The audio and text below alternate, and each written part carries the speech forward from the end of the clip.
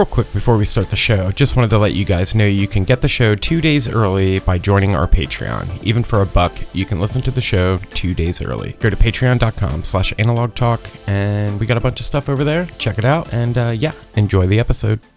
Hey guys, welcome back to another episode of Analog Talk, a film photography podcast. This is going to be part 2 of the Ed Templeton episode. We're going to be picking up right where we left off.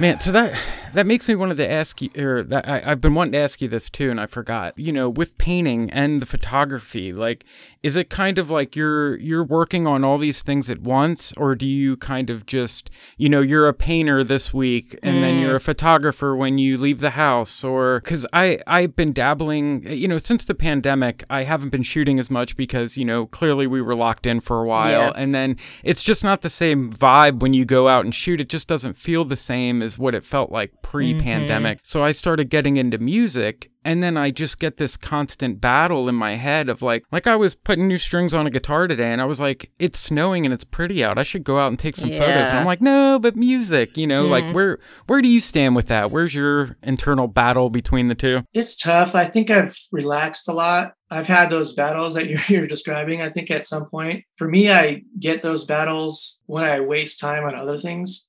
Yeah. You know, spend an hour on Instagram and then go, well, that could have been reading Moby Dick. Yeah. You know, that could have been investing a classic book or watching like a great film or doing anything but that. Like that's like an hour I'm never getting back. You know, no one cares that I liked their photo or posted a photo or whatever. It's so like, true. Yeah. So I get really bummed at myself when I do that stuff, or I just, you know, waste some time and then I'm like, oh, I should have done this instead. I don't have the thing about like, you know, I think if I was like working on music, I wouldn't be bummed that I wasn't out shooting. But, you know, everyone has that. For me, it's not simultaneous a lot of times. It is juggling because Toy Machine takes a lot of time too. Yeah. Oh, that's right. Yeah, you're running a company too. Yeah. I forgot. Like I'm doing skateboard graphics and advertisements, and that takes a certain amount of time. You know, I'll just give you examples like from recent history here. Same with you guys though. It's like our pandemic, photography, nothing. Like I would travel, we would travel a lot, no travel for the last 2 years, almost no shooting because I was just staying in the house, but I was also painting towards a show, which just closed in Los Angeles, a painting show. So when the pandemic happened, I was just like, that's it. I'm diving into this like painting. I'm going to like try to like finish this X amount of painting. So I have a show. Well, I worked with my gallery and they said like, let's do a show at this time. So I kind of knew like, here's my goal. I'm going to paint this whole time. So I feel like for the whole pandemic, I had the painting hat on and I would take breaks to do Toy Machine. The show just ended. And I basically have been on a 3-week binge. So the last 3 weeks I've been basically only doing Toy Machine graphics. But in my spare time, you know, like I do that in the day, and then like, you know, maybe at night I come back to the computer and then I start I prune, you know, like, I mean, this all photographers do it, I think, but you just prune your archive. I have, you know, so I get processing and proof at the lab when I turn my film in. So I get these proof sheets and I have my negatives. I personally scan every negative, every proof sheet. I don't know who does this or what, you know. It's like I could pay for the extra scans as well. But I don't. I scan the proof sheet, and then I go through each proof sheet and take each individual image and title that. So I have these folders with just a bunch of JPEGs in them. I scan the proof sheet really big. So when I cut out an individual photo, it's about 10 inches at 72 dpi. Oh, nice. Yeah. And that's how I make all my books. I use those low-res photos as placeholders. Okay. I can edit books because I've got my whole archive digitally in these shitty JPEG forms. And actually, they're big enough if most scans are clean enough to share on Instagram. So a lot of the stuff I share on Instagram is just scanned from a proof sheet, you know? It's like, oh, wow, okay. You know, it's not the sharpest, and it's like, but you get the idea, and it's kind of like that. Like my Wires Crossed Instagram, which is mostly about sharing photos of skaters and stuff, like that's almost all from a proof sheet. I'll have to go back and look at that again. Yeah, there's a lot of just from a proof sheet scan. So it's just scanning that little tiny frame, blowing it up a little bit. See, that's smart. My archival is terrible. I don't even want to get into it. That's what I'm talking about, pruning. So like, I mean, this is the thing. I mean, you guys, I'm going to get on your guys' butts about this. But, yes. Because this is like what I tell people all the time. It's like, it's so important to have this. I know I have so many friends who have shoe boxes of stuff. Yeah. And they say they can find stuff, but when they really need it and they know they have something, they can't find it. Yep. Therefore, you don't even have the photo. Yep. Like if you can't find it when you need it, you don't have it. Right. Yeah. You don't have it. You think about the people who are trying to make a book and not even knowing what they have. Right. Like, that's crazy to me. I took my checklist down. I mean, I had a checklist for Wires Cross. I made a little sheet and I taped it to my door, and it was the Wires Cross checklist. And it was like, I put each album number, and then I had like a little column that said like, checked, yes or no. And I basically looked at every single photo I ever shot systematically to make sure I had, I didn't want to miss. I didn't want to like be digging through a box and then go, oh my God, this should have been in my book. Yeah. Which I've done a lot. I've done this a lot. Like in the Teen Kissers, Smokers, all these books, I've ended up finding like, fuck, I just found this is like one of the better kissing photos I have. And it's not even in the book. That would keep. What a stupid mistake to like. I would never sleep again. I think I would just be. Yeah, it kills you. You're like, this is the best. This work is tainted now because and nobody knows it but you. But it still would just be like. I kneecapped it by not even using the best photo. So I didn't want that to happen with Wires Cross. So I just went systematically. Like, okay, I'm gonna album 1. I looked at every single proof sheet and just made sure, like, okay, I clearly got the ones out of this book in my folder. Okay. Just so I had peace of mind. And I had all the time to do that. So, I would just look through every single photo. But that's what I mean by pruning. So a lot of the pandemic was a lot of pruning. I'll rename stuff. I'll go through and like, fix it and then back it up on the different hard drives. But, it's like, so the archive itself is ever evolving. I'm like constantly like adding new ones to it. I'll go to the proof sheet and maybe like pick a couple more off. But usually I do the whole thing right at the time I get them. And so every time I get a batch back from the lab, I scan all the ones. I sit there and do it. Each one might take 15 minutes to a half an hour. So it's like, a lot of time is spent just sitting on the computer doing it. And I have friends who are like, I just don't do it. Like I want to shoot. They're like Winogrand style. They're like late Winogrand where they just shoot, and they don't spend any time processing it, scanning it, knowing what it is. So it's kind of like, I feel like I found a good balance between shooting and then having the archive and knowing what I have. No, that's a great idea. And then being able to make books. So all I do, like fun for me is just sitting with a layout and looking at my whole archive, which is at my fingertips, and putting in photos and taking out photos. And they're all low res, shitty JPEGs. And then only when I get like to the final version of the book do I spend the money and getting all those scanned, Wow. But I can pull them from the book because it's all organized. It's like each of those little JPEGs has book 1, proof 25, and I just know exactly where that neg is when I need it. That's like inspiring because I've like been, since we've had the baby, I'm like, You've been talking about this for a while. I need to either start from scratch and worry about the rest of it some other time, but at least in my brain being like, today is the start of the Benjamin archive or whatever, just so I could keep it all, because I don't want to lose any of that stuff. I've been having like postpartum anxiety about my photography and my son. So you reiterating like, you got archive. I'm like, he's right. I got archive. I'm going to do it. It's worth doing. I mean, I've had my own little horror stories not being able to find stuff. Mm-hmm. And I mean, this book even has been changed. The Wires Crossed. I mean, there's a couple photos that ended up not making it in now that I have had in through all these different cuts I've been telling you about, all these edits that somehow I had like a slide dupe, and I got the dupe scan, and I pop it up on the screen. I'm like, oh, this is blurry. Like I know the original negative or the original slide is sharp, but I got a dupe, and somehow the original negative is, I don't know where. And it's not good enough. And it's like, fuck, I can't use this now, So I had to like shuffle some things around, and like maybe that'll get used, that photo will get used in a different form somewhere else, but it's not going to work as a 2-page spread, for instance, because it's just not, maybe if it was small it would work, but yeah, I think I saw you say, it was on an interview somewhere, about how you kind of sit down in the morning and spend like an hour doing that stuff and, logging, and you kind of show an example with your negative. See, I'm really good with bindering and saving. It's just I don't know where anything is. I need to start like tagging stuff where it's like, Franklin, this day type thing where you can type it in, give it a couple keywords and Yep.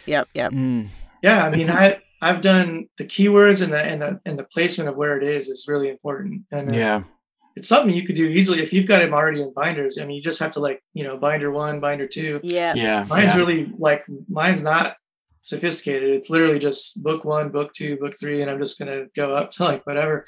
I think I'm on 72 now. Dates on it. 72. Wow. 72 books, and each book carries about 75 proofs. Man. So you can do the math on that. But then I have some other. I do have a shoebox. I have one shoebox that's kind of like that. I've been slowly like I'll go in and like there. I mean, early on I did weird stuff where I would, but I've noticed that everyone has really weird things. I went to Todd Heido's house. Legend. Yeah. Todd Heido keeps his work. He cuts like he has just the negative. I mean, I think he's working digitally now, but he has like the one negative that he cuts out completely. Wow. Just one, and then puts that all with his best work in a little like mini safe, like a fireproof mini safe. And then that's in another safe. So he's got this thing. I went to Mitch Epstein's house to visit with Mitch. Yeah. I was doing an exhibition in New York and we met and he was just like, come to my house. And I was like, okay, Mitch Epstein, I'll come to your house. Yeah, right. Like, sure. Got to hang out with Mitch Epstein. He was like a super mellow, rad guy and saw his system. He's got also a refrigerator with a lot of his color work in a refrigerator. Wow. Really? Yeah, it's weird seeing everyone's different things, but in the early days for me, I used to take the one strip out that I thought this is a good photo and I put that in an envelope and write on the envelope what it was. And then that was in a shoebox. So I have this weird shoebox where, I mean, I actually did get rid of a bunch of stuff in the early days where I think I threw the rest away. Yeah. I'm like, oh, here's one photo I like. Boom. Yeah. The rest. Oh. 5 sheets or 5 strips. They're in the trash. Mm-hmm. So I've been going systematically. Like every once in a while, I'll pick out a bunch of those and take them to the lab and go, hey, can you proof these for me? And then those are obviously out of order, but so book 72 will have like, oh, most of this is like 2022, but there's also a little bit of 1990 in here, Yeah. But it doesn't really matter because it's mostly about the numbers. Like as long as I know when I use that neg in a book, I can see what, it says album 72, proof 50, and I know where it is. So. Yeah, it must be so like such a relief to be like, think of something and be like, know exactly where that is. Yeah. With me, I'm like, but and the keywords like, and the files I have are it's just a Photoshop file, a JPEG. And so because Macintosh, you can put a bigger title in. Yeah. I'll just put a bunch of like, date, place, whatever. But, I've done some like fun zines where I did a zine with Debbie Club called Umbrella. And the concept was just literally search umbrella in my archive. Yeah. Oh, I love it. And, like literally like 200 photos that I wrote the word umbrella came up. Wow. And I'm able to make an edit of like, 30 photos from that 200. That's like, here's a fun zine. It's just like it's a typology. Mm-hmm. It's just like, here's a typology of this, and I've done that. I mean, Teen Kissers is obviously a typology. Teen Kissers is like that. I did a Teenage Kissers 2. I mean, no, Teenage Smokers 2 already. It was just published by a company, publisher in Japan, Super Labo. And I have enough work to do a Teenage Kissers 2, but I don't know when that'll happen, if ever. But I do have enough work to probably make another book. That'll be cool to see if you do that, like how teenagers looked like in the 90s and like what they look like now and what they look like in like, different eras of time. Yeah. Some of it's older work though. I mean, it's like, it's stuff that, like I said, I mean, I think that book is a good example of like, I missed a bunch of photos in that book. And so there's a bunch of photos that should have been in the first Teenage Kissers that would end up into Teenage Kissers 2, plus new work too. But. So was Teenage Smokers, was that before Deformer? Wasn't Deformer one of your first books? No, Teenage Smokers was I think my first ever book, which then became rare for some reason. It's insane if you find a copy on eBay. I mean, if you've ever seen it, it's essentially a zine. It's not it's not a book per se. It's like a stapled, thing, glorified zine. But 2 things happened with that to make that happen, I think, is one, obviously alleged press printed it, so it's kind of like not a big publisher. Mhm. There was really no actual distribution. It was like go to the gallery and get it in New York City. So, and then I sent it to some friends and stuff. So I think the scarcity of it. How many copies were made? Do you know? It might have been 1,000. I forget actually. I think it's 1,000. I wonder if I have a copy here somewhere. You might say it at the back. So there's that. And then the other step was Martin Parr included it in the History of the Photo Book Volume 3. Oh, dude, that's awesome. And anything that goes in that instantly becomes a collector item because there's a bunch of people who use that as their like collecting Bible based on the research that Jerry Badger and Martin Parr did for that book. Man, that's wild. So I think that's why it is so expensive because it's crazy. It's not worth $500. Some, Harper's books and they have it for like $1,000. It's crazy. So wow. I mean, that's how like Larry Clark's Teenage Lust is too. That's been on my like bucket list books for forever, and it's just I mean, if you have $1,000, you can get one. I mean, I think Arcana has a copy that might be like $1,200, $1,500. Wow. But it's a lot. I mean, it's such a good book too. Even the edition I have is the Japanese edition. Oh, okay. It's like an exact replica made by Takaishi Gallery I think in the late 90s or something. Yeah, I've seen that one. I ordered a copy from Japan, and it's exactly the same, and the printing is exactly the same, except for the text at the back is in Japanese. But the text is also kind of like very stream of consciousness sort of. Yeah. Doesn't really like necessarily add to the book, so you're not missing that much. Man. But I haven't even like I could afford it, but I just feel like I don't need to shell out. As long as I can see the photos, that's all I care about. Yeah. I mean, I do, as a book collector, I do geek out on first editions and stuff, but I still don't necessarily need it. If Bill Burke's I Want to Take Picture is a book that I always wanted, but they reissued it. So I was like, oh, I'll just have the reissue. Carnival Strippers, I never got the first edition, but they've remade that. And then I think they're making a new edition now. Yeah. Like, it's funny that like photo book collecting can get dangerous too, Oh. I don't know if you guys have seen my situation downstairs, but I'm already like out of shelf space. Yeah. And doesn't seem to stop. It doesn't. It's it's another part of the addiction. It's a good addiction to have, though. Yeah, it's one of my favorites. Do you know the hashtag photo book jousting? Yep. Follow it. No, I don't. What is that? I invented that. Did you really? Oh, that's you. I know you're always a part of it. I didn't know that was your thing. Cool. I invented it because I realized that when you click the hashtag photo book, it's just so wide. Oh, yeah. That, you're not getting what you want if you're like wanting to see actual photo books. So I realized that using like a word that no one would normally use, your random Joe who's going to share a photo book or like their own photo album is not going to write photo book jousting. It's like it's specific to like, if you know it, then you're like, oh, that's the tag to follow for like real photo books, Ooh. Probably sort of widened a little bit now because it's been around for so long. It's probably, I haven't clicked it in a long time, but I still use it though. When I share books at night, I still like put hashtag photo book jousting because it's like, I think it's just specific to the community, It's Yeah, you can follow hashtags, Chris. Yeah, I knew that. Yeah, go follow that. It's a good one. And you'll see a lot of like cool books, and it does kind of separate people who use that tend to be actual photo book people and not just sharing their like a wedding or whatever. Photography. Yeah. I think it's good to not take yourself too seriously. Agreed. Yes. I think through Toy Machine, that's been like our company ethos has just been like, we're not taking everything that seriously. It's like it's skateboarding, it's fun. And like, I think that has spilled over to just my entire life. And everyone a stuffy, serious, like the work I put out is very serious, but I don't know if I need to carry myself in that way, like convey the work or anything like that. It's like, we're all just humans and we're stupid.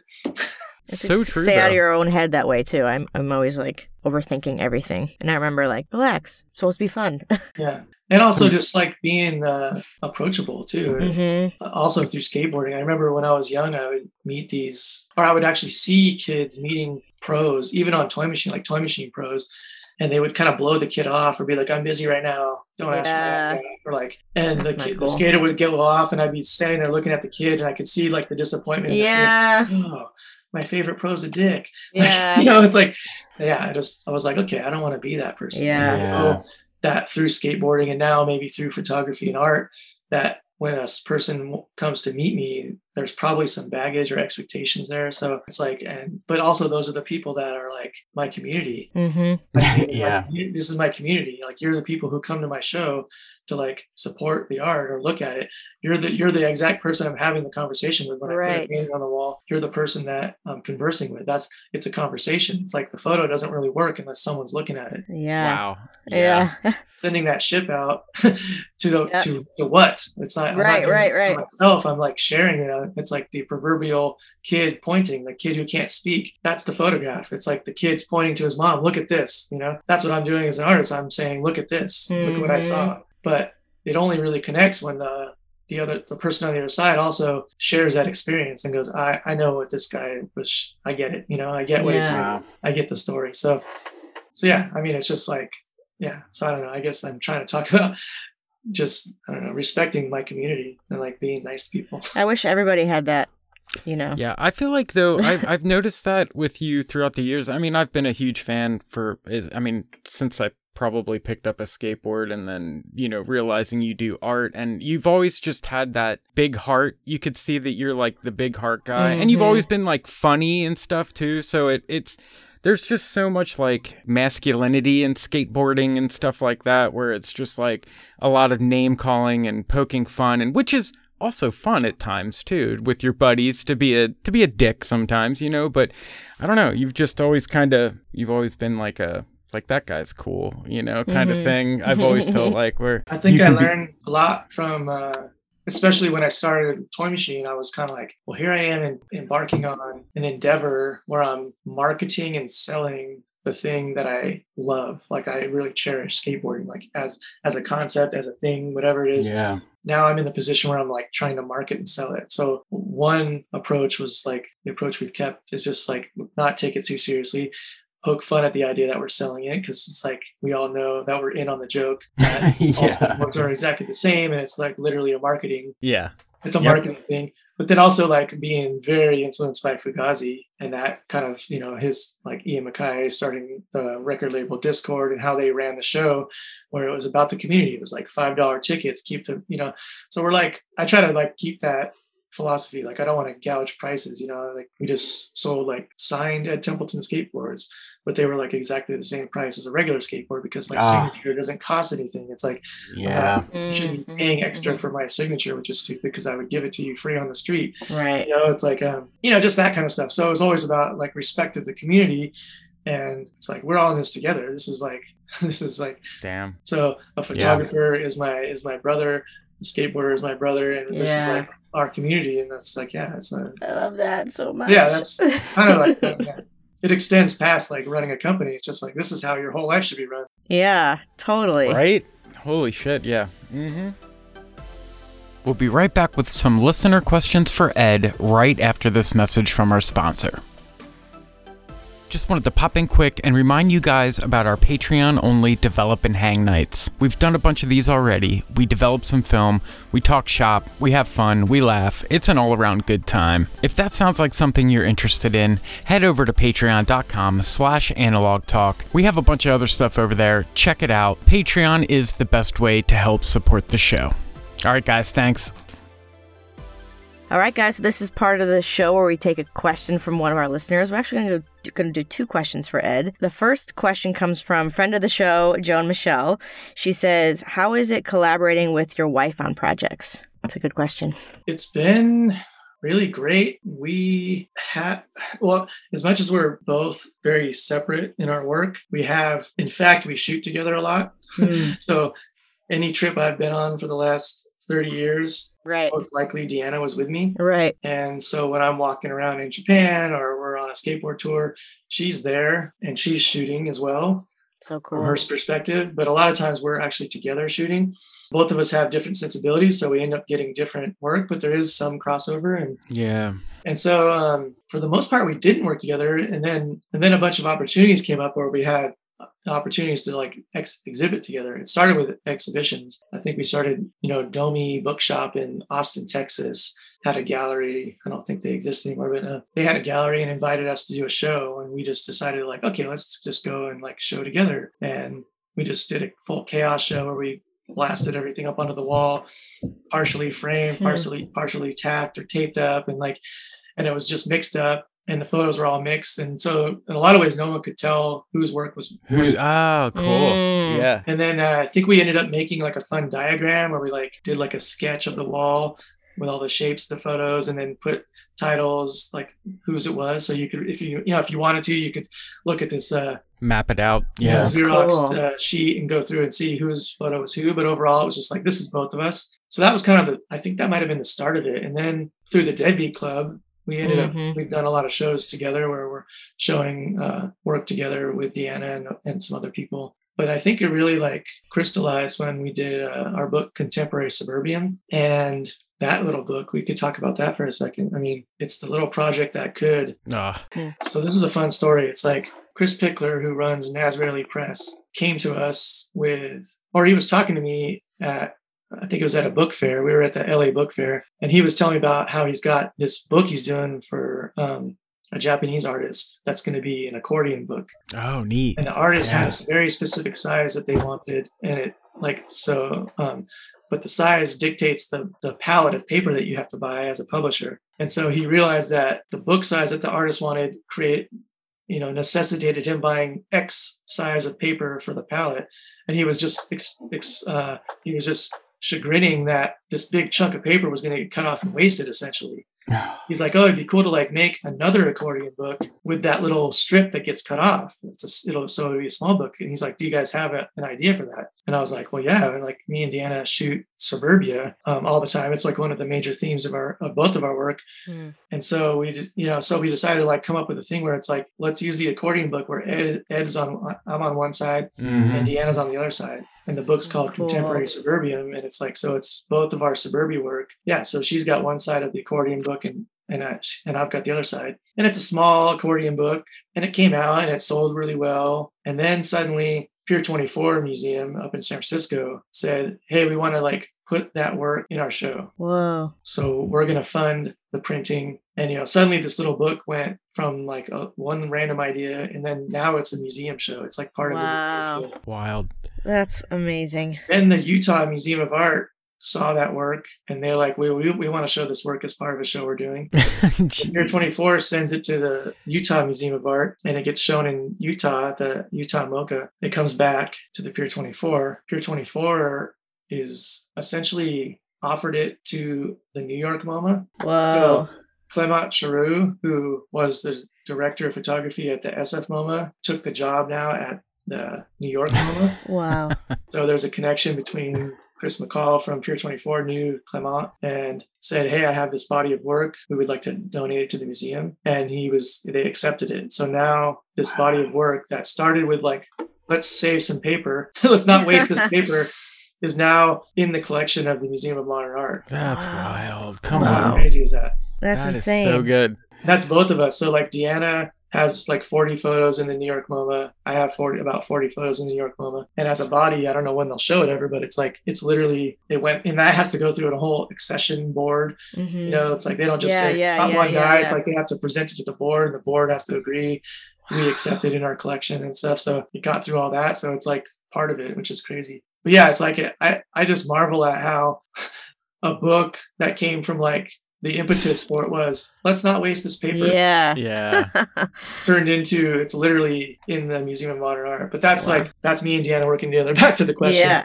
It's been great because I think it gives us both like, she helps me with my work. I help her with her work. As a designer, I end up, I designed her book, What She Said, for MacBooks. That's her latest book, right? Her latest book. Yeah. All her books I designed, and all my books I designed. So it's like, but helping her with that is amazing because, there's sort of like a trust level there. Also easy to fight though, because I was going to say, I could just picture my husband and I trying to work on something creative together and just butting heads. There's been some feelings have been hurt for sure. But I think neither of us get that crazy about it really. I mean, she'll say some comment that'll like hurt me, like what's that in there for?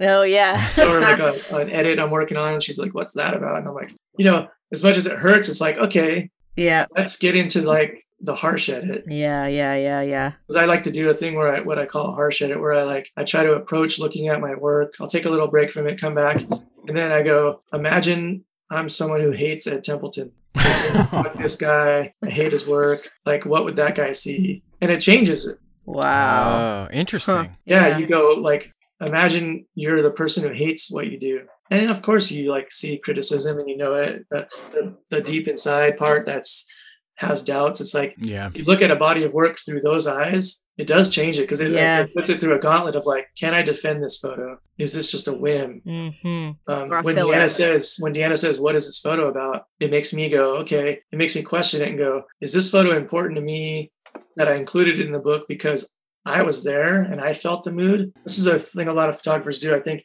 it's like you're there and it might be a magical moment and you shoot it, but the magical moment you felt in the moment might not translate to a viewer, an external viewer, a person coming to it. So there's a clarity there. So that, you know, when she questions something, it makes me look at it twice. And the same for her. I'll say something about something and she gets pissed off at the time and we fight a little bit. But over the next 3 days, she internalizes it and goes, you know what, you're right. You know, it's like, so yeah, the sensitivity is hard because it's like you're so close to someone. But it's been great because it's like having someone who also knows photography and like, it's about her own work to look at my work. Because I mean, I'm kind of insulated. I don't show a lot of people work. I mean, I'm friends with Chris McCall from Pier 24, and sometimes he gets to see work and gives some great suggestions. But I've had fairly good luck being my own editor and my own designer, and not a lot of photographers can do that. I know a lot of my friends. Yeah, I always have a tough time with that. Yeah, they either don't want to edit or they just. Or like, you know, it's hard to talk to them about this, but they're not a good editor of their own work. You know, they don't know how to like see it from the outside. I think, I mean, I don't know. I guess, like I said, I don't really know because I'm so insulated. But I feel like based on whatever success I've had with my book so far, that I do a pretty good job at stepping out of myself and seeing it from the outside. But, you know, I can't really say. I guess it's for other people to judge.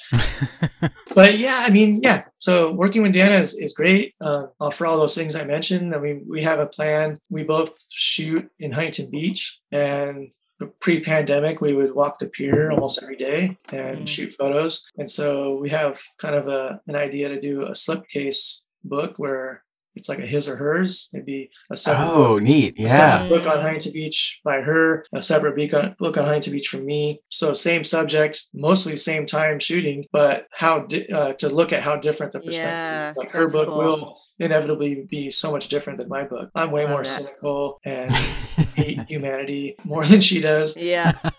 She's more, and she does more portraits. She talks to people. She gets involved. She's got a way more positive outlook on life. So like, I think those two things based on like the same thing will be an potentially interesting book in the future. Yeah, look forward to that. It's nice. It's awesome. Well, basically the question is, it's nice. It's a short answer. Great. That's a great answer. Great question. Thank you, Joan. And then we have one more for you, Ed. All right. So the next question comes from Been Here, Shot That. And they wanted to know, if you had to choose between photography or painting, what would it be? Oof. Well, it's kind of a ridiculous what if. In a lot of ways, because it's like inevitably I won't have to ever make that choice. Who knows? True. Me and Deanna and I have been talking about, like, obviously with like Ukraine happening right now, we've been sort of filled with this weird empathy and wondering, like, what if we had to leave? You know, what if suddenly Huntington Beach was getting bombed? We had to leave. What would we take? And she asked me that, and I was kind of like, holy crap, I don't even like. We both kind of said, like, you know what, our negatives would be really important. You know? It's like, but it's 2 huge shelves and 70 albums. It's like there's no getting that out of here quickly. You know, weight wise and space and volume wise, it's kind of insane.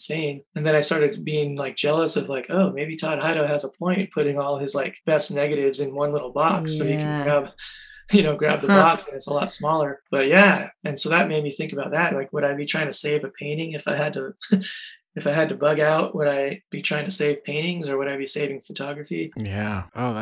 I hate thinking about that. It's kind of crazy. And like, what, you know, like, what is important? Like, does it really boil down to like family heirlooms and like, and your negatives? I mean, think about it. Like, as a photographer and someone who wants to work with the archive I'm sitting on in the future. If that was gone, then I'm screwed, Yeah. It's not scanned. It's just it's literally in negative form for the most part. And you're not going to make books out of 72 DPI JPEGs. No. So kind of hard. I guess if I had to do this, yeah, I mean, here I am stumped.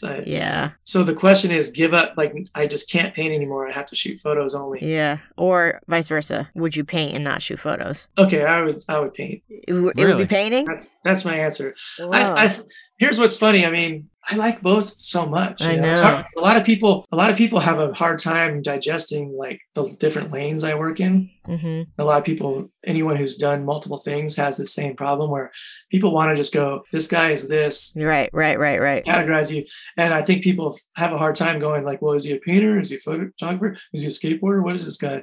And it's like, I'm never in one lane simultaneously for that long. And therefore I cut off a bunch of people who can't digest it.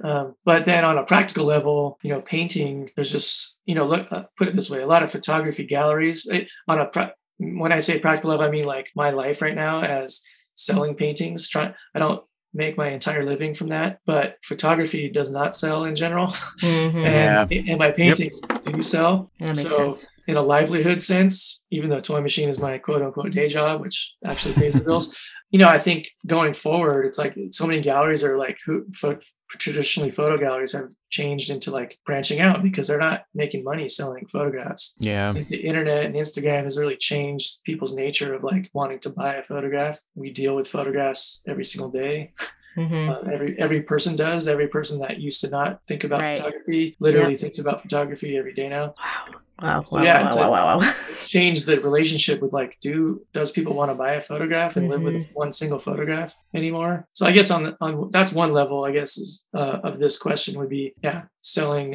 In theory, I can potentially make a living into my old age painting, and since the caveat wasn't put in there that I have to throw away the archive I already have. Yeah. There you go. You get to work with that for a while. I can quit photography, continue painting, but then I still have an archive. So. Yeah. Dude, genius. Yes. There is something to be said about like painters or writers. I've been always kind of jealous because you can go in your creative space and create just by painting, picking up a paintbrush, or diving into a typewriter or typewriter, but you know what I mean, computer. Stone tablet. For photography, I have to go and create. I have to go out and create. I have to. It's more of a mission versus. I would love to just be able to curl up and just get in the zone and create that way. A little jealous of that. For sure. I mean, I know, and I know what you're saying. So another aspect of this question would be, if I were to have to give up photography and only paint, my memory has the photographs. And I would basically do a series of paintings called photographs that I'm not allowed to use because of this weird question someone put on me. Yeah, you weird ultimatum. The weird ultimatum. I would now make paintings of all my photographs that I know, but no one will ever be able to see because. He found the loophole. Yeah, you did. You found the loophole. That's the loophole. So yeah, I love it. That's why I chose painting, because I'd be able to paint all the photographs. And I mean, sometimes I do that. I have photographs I missed is the title of some drawings I make. Oh, cool. Where it's that photo you saw but you couldn't get. Oh, I can make a drawing of that cool thing I saw and just include it in my work somehow. Now I'm really jealous. A lot of the paintings I just did for my show, which was about living in suburbia, were photographs I missed, or little things that I use a lot of my own photography as reference for the paintings. So, but also I can use iPhone photos too. So I have little tidbits of here's a crappy iPhone photo that I was unsuccessful, but in the corner of it is this kid in a wagon with a cast on, and I'm gonna that's now the basis for a drawing that's gonna end up in the painting. And then I'll look through my archive and find who's gonna pull this wagon. I'll find a photo of a girl I shot. That's so cool. Kind of Photoshop those two things together and then make a drawing of that. So the photography fully informs the painting. So that would be hard though. That's a negative loophole, is that if suddenly I couldn't shoot photos and it would really hurt my painting, actually, because I use a lot of my photography in my painting. Reference, yeah. Yeah, that was a tough one. Sorry to put you through that. Yeah. Yeah, sorry to put you through that. Awesome, though. That was great. That was both great questions. Thank you, guys. But now we have another question. Yeah, last series of questions here. So, Ed, if you had to choose one camera for the rest of your life, it's your desert island camera, what would it be and why? Probably just the M6. I don't know. I was going to say like the Fuji, but I feel like this is like never going to break on you. Yeah, there's that. Yeah, probably the Leica. I mean, that's my like workhorse camera that I just have on me all the time, and it's like quick and practical, and that's just what I use. I mean, I'm really like I know at the beginning of the podcast, I don't know if that'll get edited in or out, but we did a little gear talk, and I think I started off by saying I'm not a gearhead at all. Like kids come up to me all the time and they like want to talk gear, and I glaze over. Like, I barely like I don't remember what lens I have. I'm like I don't know if I have a Summicron or Lux. I forget it. Like I'm not like a person who knows that stuff and like geeks out on like, oh, this or that. I just use the Leica. I have a 50mm lens. I use Tri-X and there's no filters or anything. I just like shoot, and that's so I'm like really pared down in a lot of ways. That's just it, which keeps me focused on the photography and not the gear. Right. But I don't begrudge people. I know a lot of my friends are like love talking about gear and stuff. I just don't. So yeah, for me, it would just be keep the Leica going, because that's kind of how I am anyway. Like I really don't dip into the other cameras that much. That's like good. I said, if I do a commercial job, I don't know if you guys saw, like this last year I shot Jonah Hill for GQ magazine. Yeah, I did see that. Yeah, that's awesome. I really don't take a lot of jobs. I have sort of I have a woman who works as an agent, and 99% of the stuff she brings me, I'm just like, because I don't need to do it. Like I don't need to pay the bills kind of thing. So it's only like stuff that I think would be fun. And like when she's like Jonah Hill, I'm like, oh, he's cool. Like I saw it. He's like a skater. He loves skateboarding. He made a movie about his like young skate life and stuff. And I met him at that premiere. So I was like, oh, that'll be fun. Like I like Jonah Hill, so that'll be a fun shoot. And it's like, of course you get paid assistant stuff too. But for that, I use the GF. So all the color photos in that are the GF 670. Ah, cool. Because of course, when you scan those, they look so juicy. If you like, they do look juicy. If the sharpness right, it's going to make a nice 2-page spread, kind of thing in a magazine. So I'll use that camera for commercial work, and then sometimes I'll walk around with it and shoot it, but it's more cumbersome and stuff. So, and a lot of my shooting is just kind of walking and full speed and shooting as I go. Yeah. So that's my one camera. Cool. That's a good answer. Very good answer. Okay, second part of the camera question. Is there anything that you're lusting after right now? Any white whales, something you wish you had or want to get? As a non-gearhead, not really. I think Deanna is looking at buying a digital camera. It'll be a new move for us. And I think we would potentially, for said commercial shoots, which again, I don't do very often, we might use that. Even though most of the jobs I get, they hire me because I shoot film. Yeah. And they know that they're going to have to deal with a little time in between shooting it and getting the photos back and stuff like that. And they're fine with that. And so that might change that dynamic a lot. But part of us thinks like, gosh, it'd be nice to do that. To have that kind of camera. And then I can also shoot my paintings and other things with it, that I need to do with a digital camera in theory, which we don't have. But I don't know if I have a white whale like that. I'm trying to think if there's been like something I desire like that. It's like, not really. We're always envious of that answer. Yeah.